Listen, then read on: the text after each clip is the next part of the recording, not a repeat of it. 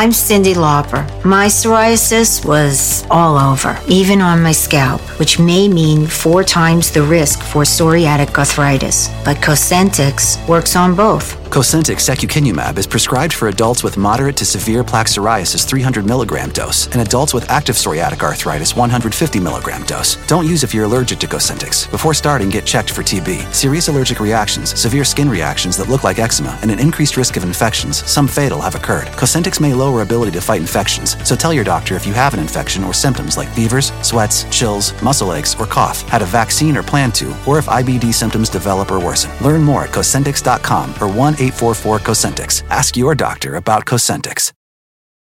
The Ford F-150 truck drives smart design forward. The standard 12-inch productivity screen helps you get what you need done too. And the available Pro Access tailgate improves access to bed and cargo and utilization of the bed, including when towing a trailer. Together with a wider bumper step, it's easier to access the bed and load in tight spaces. And available Pro Power onboard serves as a mobile power source, providing up to 7.2 kilowatts of power to charge a bed full of electric dirt bikes or run an entire job site worth of tools. I'm still driving my 2016 F-150 truck and 90,000 miles in. As long as I keep it clean, it honestly still looks brand new. I've taken it down snow-covered Forest Service roads, taken it out camping, put a ton of miles on the freeway, had 5 adults in the cabin for long trips, and it's been great everywhere. Super dependable. I still love the way it looks, nice and rugged design, but with a super comfortable interior.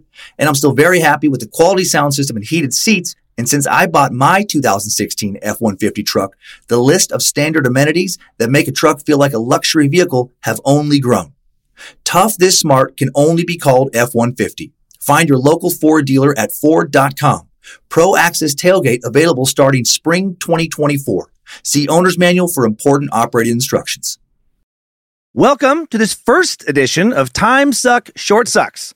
45 to 60-ish minutes about one subject I find interesting. A little something extra for Time Suck fans, or something for the person who doesn't have time to listen to a 3-hour episode or keep up with inside jokes and characters that go back years now.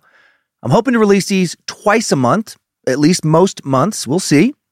The style of these will be a much more traditional form of storytelling. No announcements, no segments, no complex show mythology or inside jokes that require you to hear many other episodes to understand them.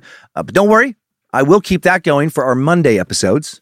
But for these, just entertaining information about one subject delivered with some of my reactions to the story as it unfolds. And today, I'll be sharing the story of Grady Stiles Jr., better known as Lobster Boy. Lobster Boy proudly worked as a so-called freak for most of his life, presenting his unique physical appearance in front of paying crowd after paying crowd, many of who had bought a ticket hoping to see some sort of real-life monster. Little did they know that Grady truly was a monster, just not for the reasons they thought. Today's story is a tale of a man who would end up being both a murderer and a murder victim. It's a story full of dysfunctional family drama, like something out of a soap opera, set against a backdrop of a literal freak show full of characters with names such as Midget Man, the Human Blockhead, the Riddler, the Fat Man, and more. Words and ideas can change the world. I hated her, but I wanted to love my mother. I have a dream. I'll plead not guilty right now. Your only chance is to leave with us. It's no secret that I like a weird tale. In the very first episode of Time Suck, I looked into conspiracy theorist David Icke's belief that a race of alien reptilian humanoids control the fate of humanity. I think most of us like a strange tale. The stranger, the better. As long as it's not happening to us, of course. We're a naturally curious species who love to sit safe and snug in our homes and examine some insanity happening out there to the rest of the world.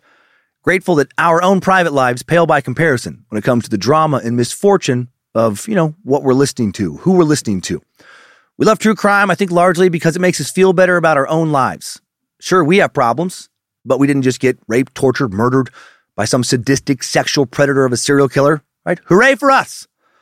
And very much in line with this same way of thinking, we humans, Team Meatsack, have long been curious about the lives of people born with rare medical conditions that make day-to-day life a little more of a struggle than it is for the rest of us.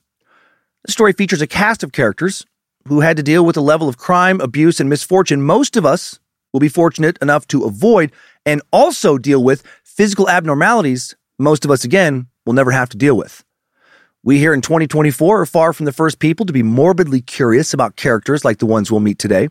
For roughly a full century, sideshows, commonly called freak shows, were a very popular part of American entertainment, and thus American life. According to the Disability Social History Project, the freak show was among America's most popular entertainment options for 100 years, give or take a few years, from about 1840 to around 1940. By 1940, economic hard times, competition from other forms of entertainment, the medicalization and normalization of human differences, and more people feeling like it might be a bit cringe to pay to gawk at people with crippling medical conditions paraded around in virtual human zoos, resulted in a serious decline in the number and popularity of freak shows, although they continue to travel around the nation or be based in one location like Venice Beach, California, right up until the present. But for over 100 years, they reigned supreme. A very common thing to do was to take the family out, buy some tickets to see some freaks traveling through town. Hopefully, most of them weren't total assholes and kept their finger pointing and laughing down to a minimum. One of the main people responsible for arranging and popularizing these shows was someone we've already talked about here on Time Suck, P.T. Barnum. In his first foray into show business in 1835, he brought an elderly, frail, and blind slave named Joyce Heth around to town after town, claiming that she was around 161 years old and had been George Washington's nurse. He took her on tour and charged a few cents for people to meet her, and a lot of people paid, and those pennies added up. An autopsy when she died a year later revealed that the act was a sham. She was likely no older than 80. Barnum didn't care about this revelation. He'd already gotten a lot of people's money, and he had plans to get a lot more. In 1844, Barnum got all kinds of media attention when he took the dwarf Charles Sherwood Stratton, a.k.a. General Tom Thumb, to Buckingham Palace to be presented to Queen Victoria. The Queen loved him. Tom Thumb had already become one of the most famous entertainers in the world and would continue to be for many years, and he made a lot of money. He'd become fabulously wealthy. He'd own a fancy home in New York City and a yacht before he died, and he would help popularize freak shows tremendously. When Barnum went into business with James Bailey in 1881, the greatest show on earth was born, and the freak show became one of its most iconic elements. These freak shows tended to follow a specific template. There were 4 types of human abnormalities, usually on display. First up would be so-called natural freaks, like our Lobster boy. People born with a physical or mental abnormality, such as dwarfs, pinheads, aka people suffering from microcephaly, bearded ladies fell into this category as well. Then there were self-made freaks who cultivated freakdom, like heavily tattooed people or people who became incredibly overweight. There were also novelty artists who were considered freaks for their freakish performances, such as snake charmers, mesmerists, hypnotists, sword swallowers, and fire eaters. And finally, there was a broad category of non-Western freaks who were promoted as exotic curiosities, like so-called savages and cannibals, usually promoted as being from deep within the jungles of Africa. How did all these people fall under the freak label for so long? As Robert Bogdan, a professor emeritus of Cultural Foundations of Education and Sociology at Syracuse University, who has published and lectured widely on the problems, treatment, and education of the handicapped, notes in his book, Freak Show, how we view people who are different has less to do with what they are physiologically than with who we are culturally. Freak is a way of thinking, of presenting, a set of practices, an institution, not a characteristic of an individual. Bogdan believes that freaks are not born but manufactured by the amusement world, usually with the active participation of the freaks themselves, allowing them to have some modicum of financial independence and personal agency in a world that didn't otherwise make that available to them. Thus, the freak show stands in American culture as a double-edged sword, both something that enabled the freaks to have a place in society, autonomy otherwise out of reach for them, and the ability to not just sustain themselves, but in some cases become wealthy, and something that also simultaneously othered and ostracized them. The star of today's show would actually benefit greatly from being othered. Due to his physical limitations and thanks to the life he had led as a so-called freak, both the jury and the justice system that gathered that jury would have a hard time punishing a man who really was a monster. They would pity him instead of holding him to the same standards of justice as the rest of us. Grady Stiles Jr., the Lobster boy. With pincer-like hands and flipper-like legs, he was quite literally born into the freak show on June 26, 1937. His father had the exact same condition, and by the time of his son's birth, Grady Stiles Sr. had been working the carnival circuit freak shows for years. and now he'd soon be working with his new co-star, Baby Boy. Ladies and gentlemen, I am Grady Stiles, the Lobster Man. The senior Stiles would say it shows, holding his claws up proudly. I am a product of a genetic condition, which has run in the Stiles family since 1840. In scientific circles, it is known as ectrodactyly. Ectrodactyly is a genetic condition affecting 1 in 90,000 at birth. A baby is born with the absence of the third digit and the fusing together of the remaining fingers and toes into claws. Sometimes it affects all 4 limbs, sometimes 2. In my case, as you can see, I have normal legs. Once the gene has latched on to a family, every child born has a 50-50 chance of getting the condition, which is also known as lobster claw syndrome. Those 50-50 chances manifested themselves in Grady Jr.'s family. Young Grady's elder sister, Margaret, would avoid this fate. She was born with conventional hands and feet, but she'd also die at a much younger age than her other 2 siblings. She'd suffer a fatal cerebral brain hemorrhage at the age of 18, just weeks before she was supposed to get married. The middle child, Sarah, born with lobster claw syndrome, but it only affected one of her hands and one of her feet. She later had one foot amputated and then would wear an artificial one. Grady Jr., to his father's great delight, had the most pronounced version of the syndrome, with both legs and both arms severely stunted and deformed. Some people thought that the only reason Grady Sr. had 3 kids was because the first 2 didn't have the unconventional appendages he badly wanted to incorporate into a new family freak show act. So a freak exploiting his own genetic lineage so he could work with a related freak. Grady Jr. would spend the first years of his childhood in the north side neighborhood of Pittsburgh, waiting for his dad to feel like he was ready to go out on the road with him. Pittsburgh was the perfect place to grow up for young Lobster Boy, since for well over a century, it had had the highest percentage of ugly people in America. Judging by any accepted scale of beauty, according to census data, between 65 and 88% of all Pittsburgh residents have been deemed, every 10 years as part of the U.S. Census data gathering, as either being ugly or fugly, going back to 1870.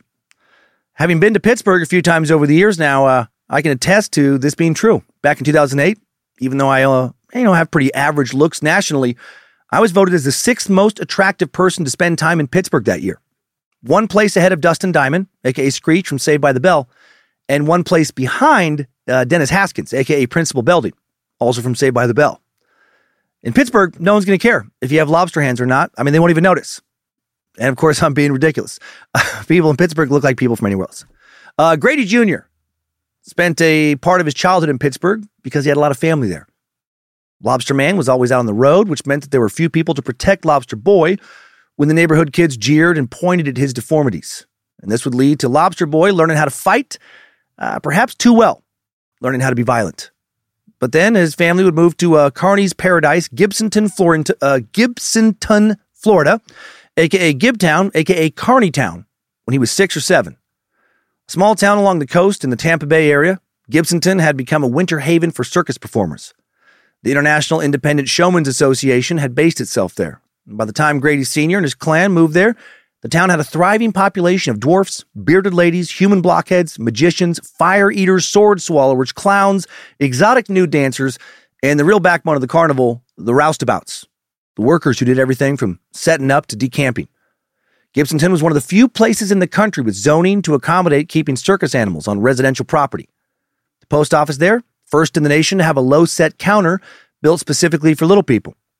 Real estate was cheap in Florida in those days, and from his carnival wages, Grady Sr. was able to buy a house on Marconi Street in the Palmetto Beach area, across the bay from Gibtown proper, but at that time still very much part of the Carneytown community. It was a place where people were used to seeing others of unusual heights and body types.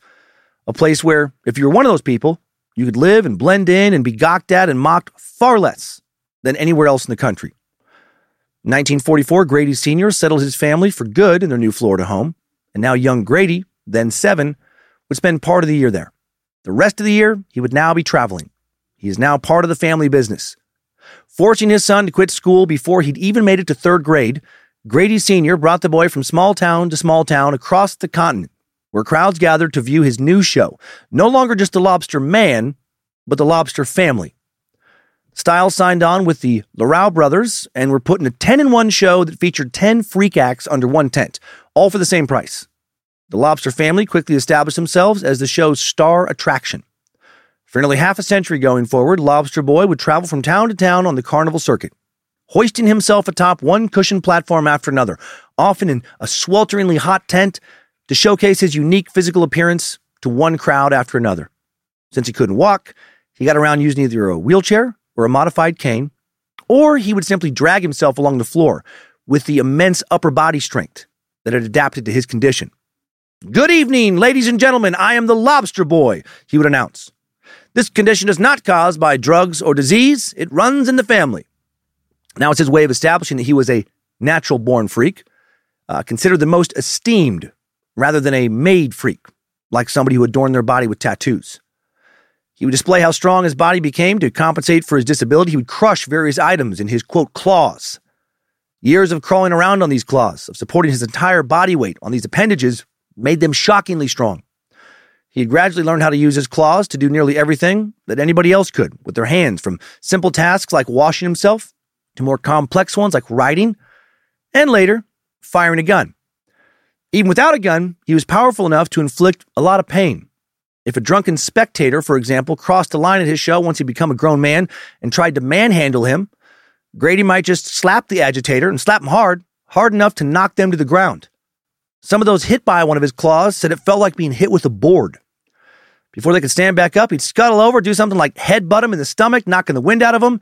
Then Grady would pounce. He'd place his powerful claws around his target's throat as he sat on their chest, squeeze hard enough to make it clear that if they wanted to fuck with somebody, they should fuck with somebody else. Not gonna lie, if I would have bought a ticket to one of his shows, him having to put someone in their place like that, that'd probably be the show I'd want to see. When not touring in the winter, he would return to Gibtown and spend time with his mom and sister, and he'd drink. As he grew into adulthood, he started to drink a lot. He would favor Seagram 7. By the 1950s, Grady Sr. and his son had grown tired of working for someone else and struck out on their own. In 1954, at the age of 17, Grady married a young woman named Deborah Brady in nearby Tampa, Florida. Marriage didn't work out for unknown reasons, and they separated after a year and divorced after that, having no children together. Soon, young Grady was back up on the road, on the platform with the carnival, eyeing more girls looking for another to make his own, and he'd find her. Mary Teresa Herzog, born April 23rd, 1938, not quite a year younger than Grady. She grew up in a small town in Vermont. What she would remember most from her childhood later was the cold, both physical and emotional. Her mother, Jean, and her father, Harvey, didn't get along, and when she was 6, they divorced. Her mom then married a real piece of work, Frank Tyler. And her new dirtbag stepdad would sexually abuse her for years. For young Mary, running off and joining the circus or the carnival, the freak show, became the dream she would return to over and over as she continually fantasized about escaping her miserable life. A little carnival would swing through town once a year, and whenever it did, once she was in her teens, Mary Teresa would help them sell tickets. And then one day in 1956, when she was now 18, free to legally leave for family, that's what she did. She joined the carnival and abandoned small-town New England life forever. Sadly, at first, her new life would become even more miserable than her old one. She quickly fell in love and married a carnival heavy equipment operator and real dickhead named Jerry Plummer. And it would not be a happy marriage. Jerry was no better than her stepdad. It's probably worse. He regularly punched her so hard he would knock out some of her teeth. He abused her in other ways as well. One night he threw a pot of hot coffee on her and burned her. When she got pregnant, he threw her down the stairs and then abandoned her. Mary didn't lose the baby, and she kept working at the carnival, now as a single mom supporting her daughter, Deborah. Then, on a warm May day in Trenton, New Jersey in 1959, she met some new performers from another carnival, and one of them was Lobster Boy. Grady and his father were now being billed as the Lobster family, 4th and 5th generation of freaks. They worked for Stan Wright and Jimmy Steinmetz's World of Mirth carnival that continually toured the lower 48 states. Mary Teresa was working as a blade box girl when she met Lobster Boy, a performer who enters a box and pretends to be stabbed by swords from a multitude of different angles. The two quickly became a couple. Grady made Mary Teresa feel valued, loved, accepted, all the things she had never felt from anyone else before. And soon Mary went to go live with Lobster Boy down in Gibtown. During the off-season, Mary Teresa took a job at a nearby shrimp factory to help make ends meet. Grady was making money touring, and the two were pulling it off. They were happy. And soon they'd start a family. And it will quickly lead to tragedy. Their first child is a little girl they named Margaret. And sadly, little Margaret died after just 26 days. Their second child was a boy, David, didn't fare much better. He died after only 28 days of life. Around the time of David's death, the family encountered another problem. Grady Sr. became ill. In 1961, he quit showbiz for good and moved back to Pittsburgh. He'd lived there until he died in 1988 at the age of 76. Teresa would later recall that now Grady Jr.'s drinking started to increase due to the stress of he and his father's touring act coming to an end. The Lobster Boy was now a solo act. He and Teresa, Mary Teresa, opened up a single low in Tampa in the off-season, single low being carnival slang for a show featuring just one act, which of course was Grady on the platform. During the season, they would travel. 1963, their third child, Donna Marie, would be born and survive. A healthy little girl who made it out of infancy. She was also born with standard model arms and legs. Strangely, her being a healthy baby and surviving seemed to upset Grady more than the deaths of his previous two children. It seemed like he was mad that she wasn't born with the same physical condition he had. Right after Donna's birth, Grady's drinking increased in volume and frequency. He was drinking whiskey like a lot of men drank beer. He'd stay out late at night drinking liquor, playing cards with carnival buddies. Sometimes he'd go on drinking binges and be away from home for several days at a time. When he did come home, he could often be found passed out on the living room floor. Sometimes he'd even throw up, then sleep in his own vomit. Deborah, Mary Teresa's first child, and Donna will later recall having to step over their dad's passed out body on their way out of the house to head to school. Despite Lobster Boy's behavior, the family would welcome another child, Catherine, who would become known as Kathy, in 1969. And she was born with the exact same deformity as her father. She would have to grow up with both lobster claws and stunted legs that ended just below the knees. And Lobster Boy rejoiced. Like his dad before him, he now began to envision a family freak act. Somewhere around Kathy's birth, the Stiles family bought their own place at Gibtown at 11117 Inglewood Drive. A long, wide, dark brown aluminum trailer set on a concrete slab with a room addition on the east side that opened onto the street. They'll live here for years when they weren't touring, which they did do most of the year. Because of their atypical life, none of their kids will grow up with a conventional education. Despite now having many of the hallmarks of conventional success, a wife, 3 kids, a steady career, Grady seemingly full of never-ending rage. His hard drinking continued. Most days he's getting up at 11 or noon, starting his day off with what he called a glass of tea, which was whiskey, straight whiskey. After a few more glasses of tea, he'd take off in his wheelchair towards Harry's Bar, the local watering hole, and that was actually Grady at his best. At his worst, he was a whirlwind of violence, his claws frequently shooting out to smack his wife and kids. Donna, his quote, normal child, was the kid he beat the most. But no one got beat as often as her mom, Mary Teresa. Grady would use his upper body strength to violently throw himself out of his wheelchair onto the floor. Then, like something out of a horror movie, he'd scurry across the floor surprisingly fast, use his claw-like fingers as dangerous weapons to pinch, hit, choke, and slam his wife around. By 1973, Mary Teresa had finally had enough of his shit. The final straw came when Grady sexually assaulted her in a pretty disturbing manner. He used one of his claws to grotesquely remove a birth control device from inside of her. Dear God. Shortly thereafter, she gathered her kids, a few suitcases, and then called Midget Man to the rescue. Seriously, that's literally who she called. Harry Glenn Newman, a.k.a. Midget Man. Before learning more about Midget Man, time for today's mid-show sponsor break. This show is sponsored by BetterHelp. If you suddenly had an extra hour show up in your day every day, what would you do with it? Work out, sleep, read a book, play Fortnite, call your mom, take judo lessons, finally watch all the episodes of Shameless? A lot of us spend a lot of our time wishing we had more time. But why? Time for what? If time was unlimited, how would you use it? The bad news is that you're not going to get that 25th hour. But what you can probably do is reprioritize where you spend some of your time. Therapy can help you find what matters to you so you can do more of it with your time. This year, my health is more important to me than cranking out another stand-up special as fast as possible. So I canceled a tour, sacrificed that income, and decided to spend a lot of the time I just got back working out more, resting more, relaxing more, and enjoying time with family, friends, and just myself. And I'm so glad I did. I feel better than I have in a long time. And my BetterHelp therapist, Debbie, was very helpful in getting me to make the decision to pull back. Thank you, Debbie. If you're thinking of starting therapy, give BetterHelp a try. It's entirely online, designed to be convenient, flexible, and suited to your schedule. Just fill out a brief questionnaire to get matched with a licensed therapist and switch therapists at any time for no additional charge. Learn to make time for what makes you happy with BetterHelp. Visit betterhelp.com/timesuck today to get 10% off your first month. That's BetterHelp, HELP.com/timesuck. After years of fine print contracts and getting ripped off by overpriced wireless providers, if you've learned anything, it's that there's always a catch. So when you hear that Mint Mobile wireless plans are $15 a month when you purchase a 3-month plan, you're probably thinking, what's the catch? Well, there isn't one. Really. They cut the cost of retail stores and pass those sweet savings directly to you. It's pretty simple. Mint Mobile is here to rescue you with premium wireless plans for just $15 a month and no catch. All plans come with unlimited talk and text, plus high-speed data delivered on the nation's largest 5G network. And you can use your own phone with any Mint Mobile plan and bring your phone number along with all your existing contacts over. And in addition to saving money, like over a 50% price drop from what I was paying before, the network quality, in my experience, is better than it was with my old service provider.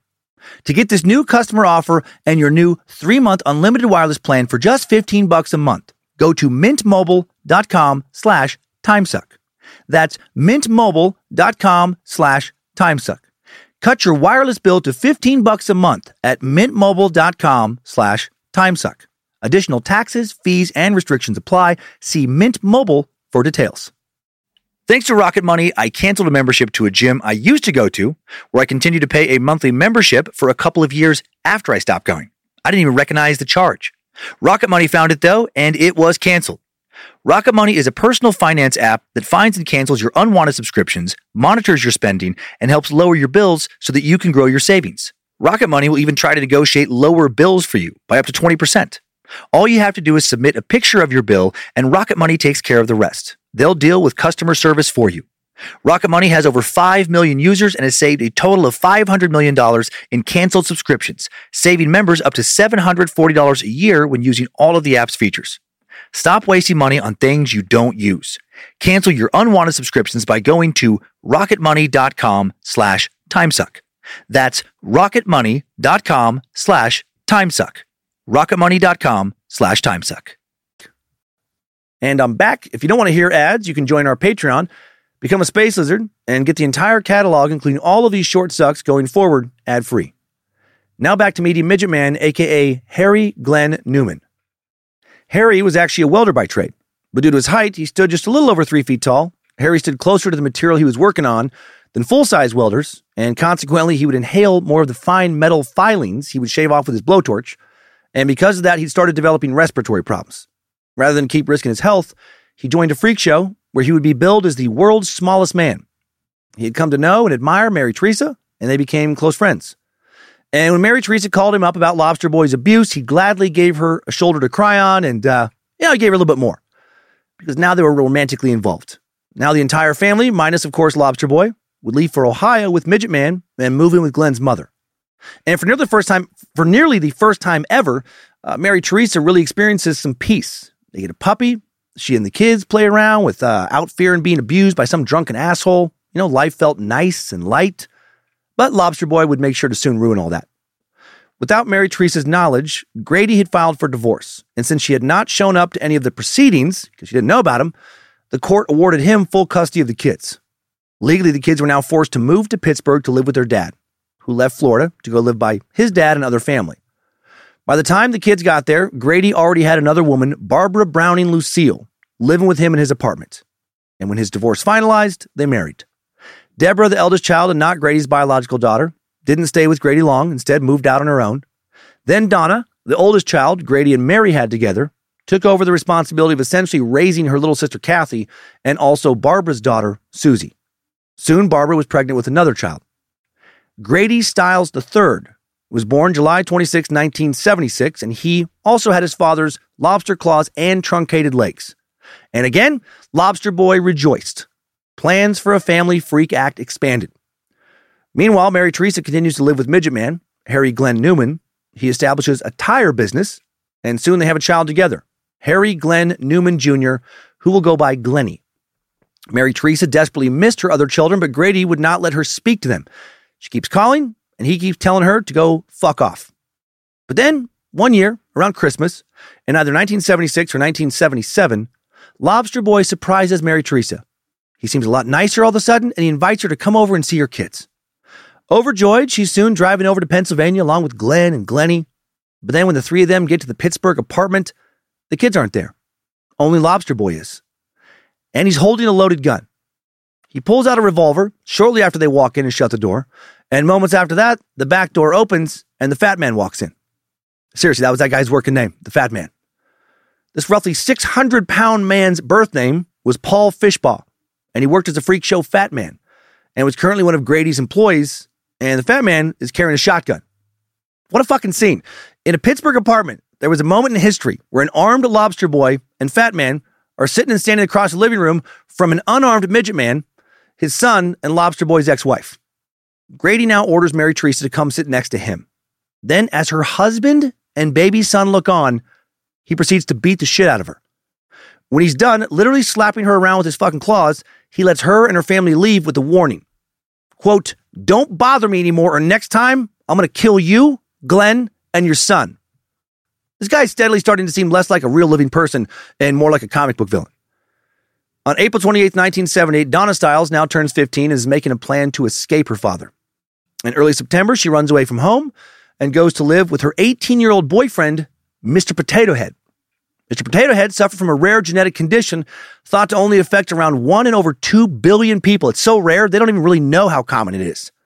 His body, totally normal. His mind functions normally. But his head was almost 10 times as big as a normal person's head. Massive head. With a normal-sized brain inside of it. Just a very, very thick skull and a lot of extra fluid. He actually had to wear a neck brace to keep his huge head from snapping his spine. And keeping his balance, as you can imagine, was a constant problem. So he was always weebling and wobbling all over the place. Mr. Potato Head, real name Gregory Leno, rounded up a few of his friends to help Donna leave the house. The Human Spider and Chainmail. The Human Spider, a.k.a. Sheila Jackson, had 2 extra arms and 2 extra legs, full-sized. Had adapted to be able to literally crawl around like a fucking spider. Chainmail had a rare skin condition, some amplified version of ichthyosis, where his skin in early adulthood began to harden and turn gray, looking a lot like chainmail. It was supposedly bulletproof, which is pretty cool because it was, thick and stiff, and he had trouble moving around, which, was not cool. Anyway, for their carnival act, and sometimes in regular life, he would ride the Human Spider like she was some kind of creepy horse. And the two of them together would make for quite an intimidating sight. Sheila could still move very quickly, even when carrying Chainmail, who was also known to wield a crossbow with flaming arrows and then just yell shit from time to time like, "Behold, it is I, Chainmail, riding atop my war steed, the Spider. Pray to your God if you must, but it will not help you. I fight for the devil himself, and all of hell rides close behind me." Is everyone now aware that I took a hard left turn away from the actual facts of the story when I mentioned Mr. Potato Head? Also, I maybe didn't pick the best battle music there. Back on the road of the real story now. There was no Mr. Potato Head or Chainmail or Spider person. In early September of 1978, 15-year-old Donna Stiles has run away with Lobster Boy's, from Lobster Boy's home to go live with her 18-year-old boyfriend, Jack Lane Jr. Not a carny, normal-sized head. She met Jack in a public park. And Jack now took her to his sister, Jenny Lane's house in the Brighton Heights section of Pittsburgh. A few days later, Donna calls Grady and turns down his furious demands for her to come back home. To coax him into leaving her alone, she told him she was pregnant, which wasn't true. In fact, she was still a virgin. She just hoped this lie might let her stay with Jack. She begged her dad to let them get married. And then suddenly, after resisting for a while, he acted like everything was okay. Seemed really nice. Told her to swing by the house. He'd help the two get married. Does this sound familiar? Do you trust Lobster Boy? Grady got very quiet on the phone and gently told her, "Since you've already been with him, I'll sign the papers." Donna now set September 28th as her and Jack's wedding date. Nothing fancy, just a few family and friends for a casual celebration. Letter of approval from her father soon in hand, Donna and Jack went to the county clerk's office where on September 20th they applied for their marriage license. Right? Yay! On the 27th, they got their blood test, proving they were not related. Their marriage was official. And they walked over to the barbershop so Jack could get a haircut for a little wedding ceremony they were planning. Meanwhile, unbeknownst to them, Grady is at a local dive bar throwing back a dozen whiskey doubles in short order. And that's a lot of whiskey. Grady, drunk and angry, leaves the bar in his wheelchair, gets home just as Jack, Donna, Barbara, and little Grady III are about to all head out so Donna can buy some food for the wedding reception. By 7:30, they'd returned home. Donna, Barbara, Jack, little Grady go inside, noting that Grady's wheelchair is nowhere to be found. When they ask him about it, Grady says, "Oh man, somebody must have stole it." Could they go look around for it? Actually, could everyone except Jack look around? Lobster Boy wanted to have a little man-to-man chat with his new son-in-law. Donna and Barbara were halfway down the block when they heard a bang. They turn around and see Jack bolt out of the house, holding his chest where blood's already starting to stain his shirt. And he gasped, "He shot me." Jack is rushed to the hospital where unfortunately he'll die on arrival. As Donna screamed at her father at the hospital, Grady flashed her an evil grin and said, "I told you I would kill him." Lobster Boy truly looking like a comic book villain. Grady's arrested, quickly will be put on trial. He seems strangely calm as the officers process him. Over the next few days of police interrogations, Grady will repeat his story with a flat affect, not even bothering to deny he'd committed a murder. He never expressed remorse or indeed any emotion for killing Jack. The police also interviewed Mary Teresa, his children, and extended family in an attempt to figure out how this happened. This meant asking Grady about his family life too. He was predictably still flat. Only when it came to discussing his sex life did his voice take on a new vigor. At one point he said, quote, "Everyone I have sex with wants to have sex with my claws. They love it when I use my claws." I imagine he said that in more like this kind of manner. "Ladies and gentlemen, but actually just ladies, come experience the pleasure that only Lobster Boy can provide. See why everyone I have sex with wants to have sex with my claws. See why they say they love it when I use my claws. Can your man claw fuck you? Can he flipper fuck you as well? Experience true freakish ecstasy with Lobster Boy, the lover." I don't know. Okay, anyway. Sorry. Can I crack myself with how nonsensical that was? I picture him ending that little speech with a few aggressive, sexual hip thrusts. Also, just snapping his claws open and shut. Giving a couple hard, you feel me? Winks. It seemed to investigators that Grady took a lot of pride in being able to have a sexual relationship with a variety of, quote, normal women. As he bragged about having sex with one of Donna's teachers with the officers, the prosecutor, Robert Winkler, began interviewing Mary Teresa, uncovering years and years of Grady's abuse. When it came time to address the court, there was no doubt in Winkler's mind that Grady was a cold-blooded, first-degree murderer. But Grady's attorney, Tony DeCello, spun a tale in which Jack Lane had been a bully to Lobster Boy. He hadn't been, but that's a lie Tony would tell. He said Jack taunted, threatened Lobster Boy to the point where he felt he was in grave danger. And Jack then lured his precious, innocent daughter away from him to abuse and corrupt her as well. What was a loving, protective, disabled father to do? To save his daughter and himself, Grady felt he had no choice. He had to commit murder. Despite Donna's testimony that Grady had actually threatened her mother, and Jack with violence over and over again for a long time, DeCello was still able to sell this bullshit story to the jury. How? Why would they buy this when everybody else is, saying that this is not true? Well, they felt sorry for Grady. It was based on Grady's appearance. Who would believe that a physically disabled man would commit such a crime, unless he had been bullied and terrified? A weak, fragile man brought into the courthouse in a van with a hydraulic lift. If Grady drank too much, smoked too much, if he had a penchant for being violent sometimes, well, it was only because the world had been so cruel to this poor freak. DeCello even got Barbara Stiles to testify that Grady had purchased the gun he used to murder Jack at her request. After she began receiving obscene and threatening phone calls from Jack, more bullshit, bunch of perjury, she's lying for him. He also put the fat man on the stand, Paul Fishbaugh, Lobster Boy's 600-pound henchman. He testified to Grady's good, upstanding moral character. And then two more, quote-unquote, freaks would testify on Grady's behalf. Finally, it was Grady's turn to take the witness stand. The man who had been performing all his life put on a show for the ages. He said in a meek, defeated, timid way, he's out of breath when he gets himself up on the stand. He acts like, every movement's a struggle. Talked about how Jack had bragged about how he'd gotten Donna and started to approach Grady threateningly because of his disability. Grady said he didn't even see Jack when he pulled the trigger. He just fired the gun to scare away this cruel bully. Please leave me and my precious daughter alone. It was an accident. After hearing all this, the jury would find Grady Stiles guilty, but not guilty of first or even second-degree murder. They found him guilty of the much lesser charge of third-degree murder, defined as an intentional killing that lacks a prior intent to kill and is committed in circumstances that would cause a reasonable person to become mentally or emotionally disturbed. Only a handful of states even have third-degree murder charges anymore. The current equivalent is voluntary manslaughter, which is a type of homicide that involves intentionally killing someone without premeditation, deliberation, or malice afterthought. It's often seen in cases of heat of passion crimes or imperfect self-defense. So, almost a justified killing is what he's charged with. Then, catching another break, as sentencing approached, Judge Harper received a letter from Western Penitentiary that said that they didn't want Grady in their system because he would need a guard with him at all times, and that would be too costly. Also, it seemed to many to be just too cruel to incarcerate a man who was so handicapped. So Lobster Boy fooled him. He was not nearly as handicapped as he let on.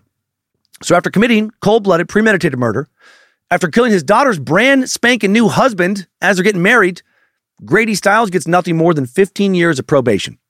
Didn't even have to pay his defense attorney, DeCello, his $14,000 trial fee. Following this travesty of justice, Grady and Mary Teresa's daughter, Donna and Kathy, will now live with their mom, Midget Man Glenn, and Glennie. Imagine being Donna. Your dad straight up murders your new husband, almost in front of you. You watch him die, and Dad, the same dad who had physically abused you for years, doesn't even spend a night in jail. At the time, Midget Man is working for a man named Ward Hall. Seriously. There was a famous carnival entrepreneur named Ward Hall. I feel like I might have mentioned him in a previous suck since he has the same name as my grandpa, Papa Ward. And he was born just 2 years earlier than Papa Ward. This Ward Hall was born in Trenton, Nebraska in 1930, known for decades as the king of sideshows, considered by some to be a successor to P.T. Barnum. He died in 2018 at the age of 88. He was known for his World of Wonders sideshow, where he would pitch magic tricks against oddities and other oddities. And he led a campaign against an old 1921 Florida statute that banned the exhibition of disfigured humans. At some point in the early 1980s, Glenn's other business, his tire company, failed. And then one day during a welding job, he did return to do a bit of welding in the off-season. He fell 15 feet to the ground and hurt his back. Only job he could do now to pay the bills was to tour. So he signs up with Ward Hall. It was a hard-scrabble life, like any seasonal trade. At some point, the family moves to Smock, Pennsylvania, a little census-designated place, about an hour's drive from Philly. And here, Midget Man would manage to pay the family's bills, but barely. And Mary Teresa not happy, right? She's tired of her life. She's tired of everything. She's trapped in the same old life she had tried to escape, caring for a disabled man, selling carnival tickets, and living on the road most of the year. Yes, Midget Man was not abusive, but she also wasn't happy. And she starts to think about leaving Midget Man, but where would she go? She starts talking to someone behind her husband's back. Her daughter Donna is furious when she learns that her mom is talking again to fucking Lobster Boy. Yeah, I bet she's mad. She's chatting it up with a guy who murdered her daughter's husband.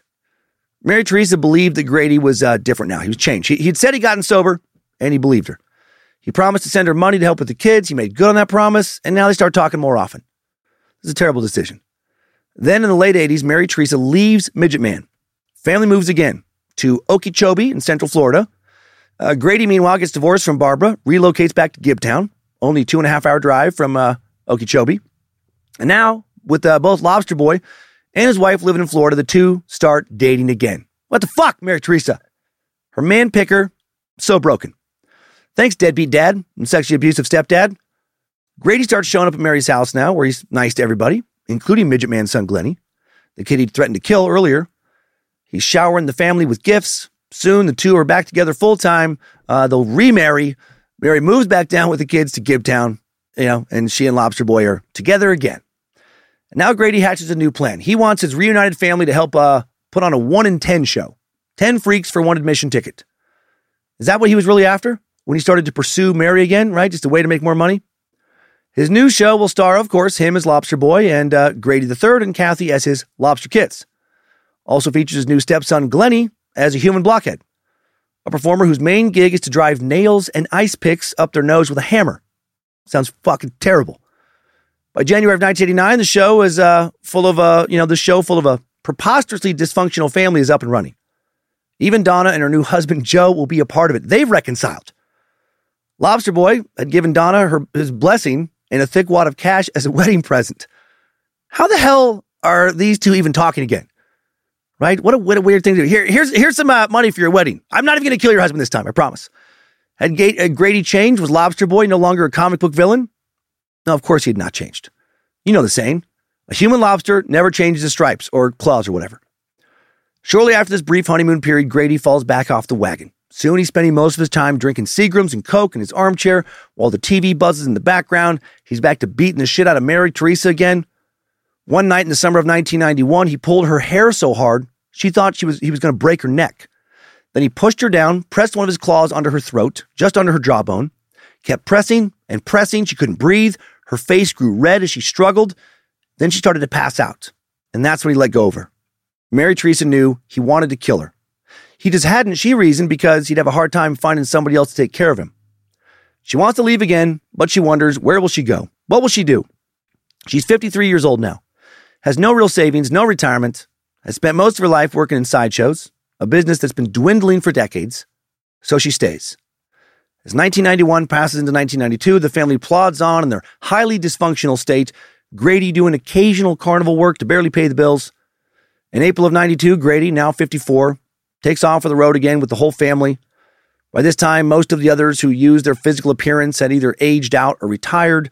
The few who remained were relabeled physically challenged by reformers who urged the public to stay away from these sideshows they had deemed exploitive.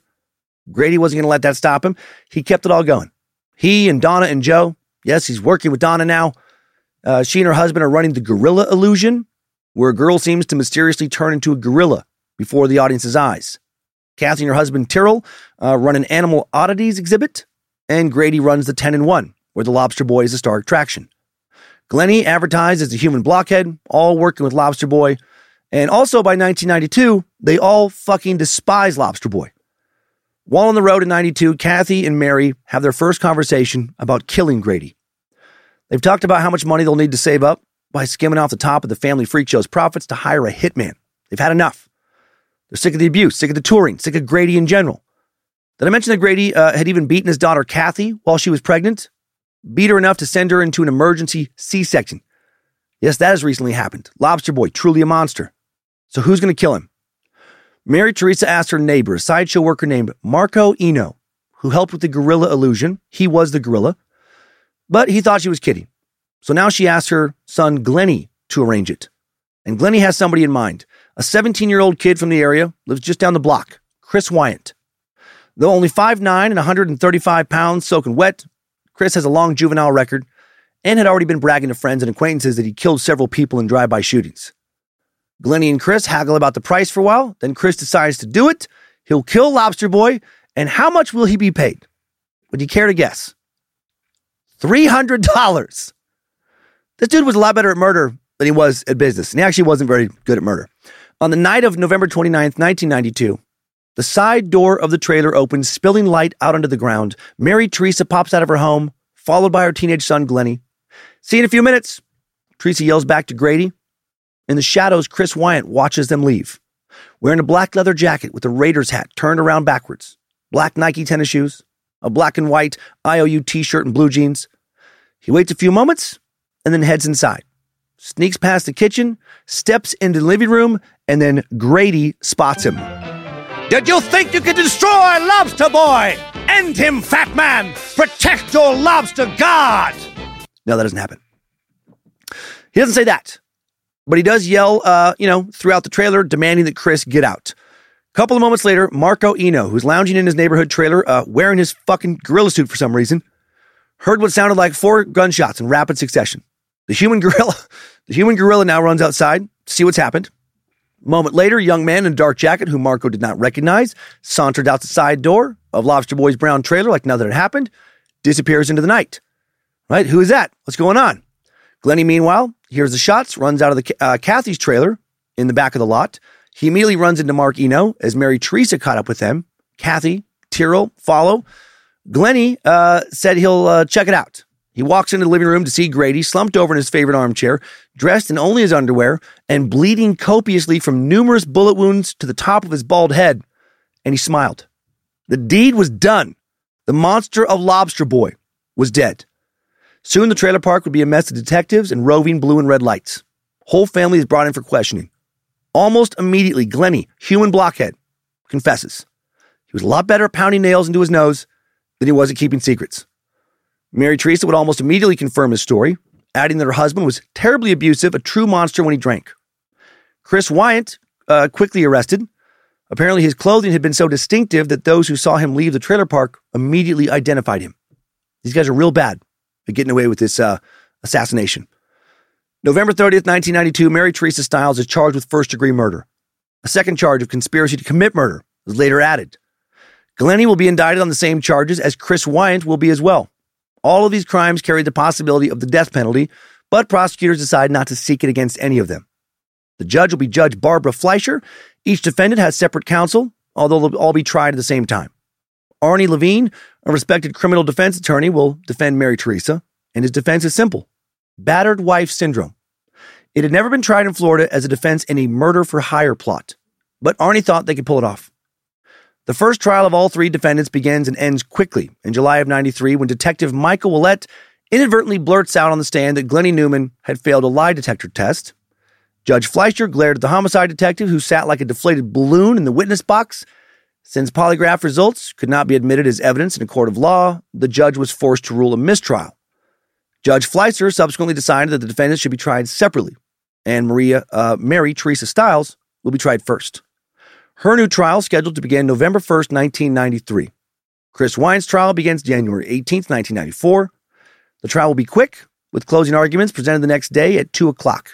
The jury will debate until 10:38 p.m. They'll find Chris guilty of conspiracy to commit murder in the first degree, as well as murder in the second degree with the firearm, and he'll be sentenced to 27 years in prison. What about Mary Teresa? By late May of 94, she still didn't have a trial date. She was not tried first, after all, thanks to a bunch of debate between the prosecution and defense over what should be allowed as evidence in the trial. Sick of waiting, Levine, who thought that the other side will be forced to let him have an expert on battered wife syndrome testify, puts in a motion now for a speedy trial. And that backfires. Judge Fleischer, who had a reputation for being kind to abused women and children, had a full calendar. Now the case will be given to Judge M. William Graybill, nicknamed the Riddler, for the complicated way he ran his courtroom. Of course, the Riddler will show up in Lobster Boy's murder trial, right? Waiting for fucking Batman to make a cameo. Making matters worse, historically, Graybill and Arnie Levine didn't like each other. Now the Riddler orders that before they can even discuss battered wife syndrome, Mary Teresa will have to admit she had arranged his killing. Only after that admission will they get into mitigating factors. And this was not what Arnie wanted. And then the very next day, the Riddler announces, never mind, forget what I said yesterday. Battered wife syndrome can't be used as a defense. In this case, no matter what Mary admits to, because unless there is imminent danger, that is Mary Teresa fearing being killed that night, it's not going to fly. Well, this is really not good for the defense. First day of the trial will be Monday, July 11th. Prosecuting attorney Ron Haynes will now try to show that Mary Teresa had hired divorce attorneys several times before, even to deal with Grady. So why didn't she just do that again? Why, if all the family's vehicles were in her name, did she think she would be destitute without Grady? Why would it be hard to leave him? Then there's another complication. A few days into the trial, the Riddler gets pneumonia, and it's suspected he also has tuberculosis. So now the trial is paused while everyone who had been in the courtroom with the Riddler has to get tested. It's a fucking wild ride. New judge will be William Billy Fuente, criminal defense attorney who had only recently been elected judge. Now the debate about battered wife syndrome starts up again, and this time Judge Fuente will allow it. So experts will testify as to how Mary Teresa and her kids were in a constant state of fear around Grady, felt constantly threatened. But was that an excuse for murder? Not heat of the moment murder, but a planned execution.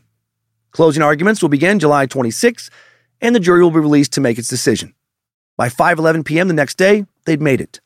Mary Teresa Stiles guilty of manslaughter with a firearm and conspiracy to commit murder in the first degree. She didn't get the Lobster Boy treatment. The jury just couldn't understand how a woman who spent most of her day out away from Grady shopping or doing various chores around town could feel in continual imminent danger. August 29th, 1994, Teresa Stiles is sentenced to 12 years behind bars, followed by 5 years probation. Then, before her stepson, Harry Glenn Newman Jr., Glennie, comes to trial in late August of 1994, Ron Haynes offers him a deal.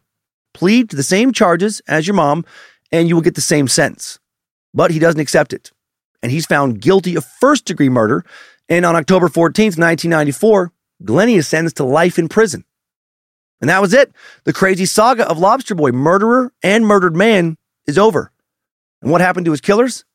Mary Teresa was released from prison in 2000, went back to live in her true hometown of Kearney Town, Gibsonton, Florida. Following her release, she preferred to stay away from the public sphere, and her present whereabouts are unknown. I can't find obituary notices.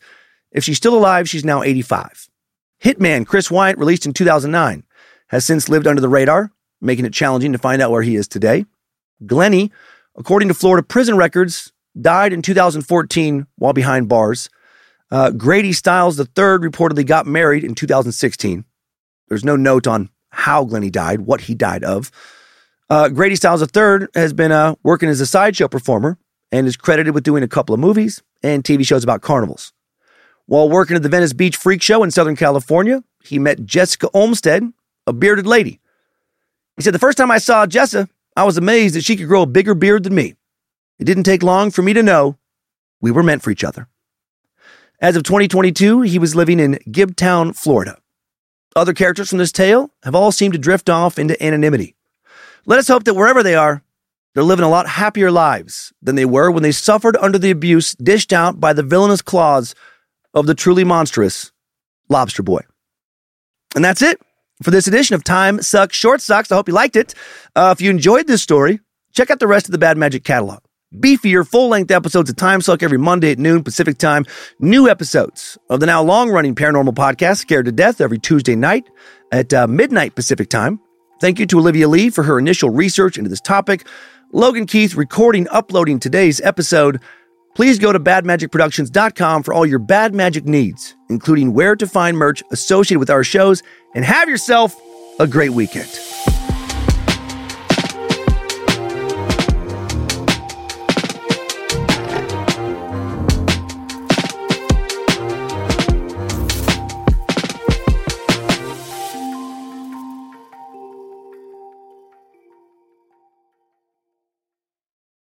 I'm Cyndi Lauper. My psoriasis was all over, even on my scalp, which may mean 4 times the risk for psoriatic arthritis. But Cosentyx works on both. Cosentyx secukinumab is prescribed for adults with moderate to severe plaque psoriasis 300 milligram dose and adults with active psoriatic arthritis 150 milligram dose. Don't use if you're allergic to Cosentyx. Before starting, get checked for TB, serious allergic reactions, severe skin reactions that look like eczema, and an increased risk of infections, some fatal, have occurred. Cosentyx may lower ability to fight infections, so tell your doctor if you have an infection or symptoms like fevers, sweats, chills, muscle aches, or cough, had a vaccine or plan to, or if IBD symptoms develop or worsen. Learn more at Cosentyx.com or 1-844-COSENTYX. Ask your doctor about Cosentyx.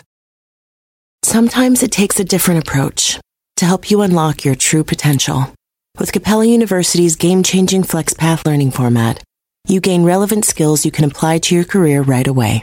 Earn your degree from an accredited university and be confident in the quality of your education.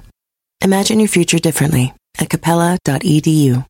Capella University is accredited by the Higher Learning Commission. Learn more at capella.edu/accreditation.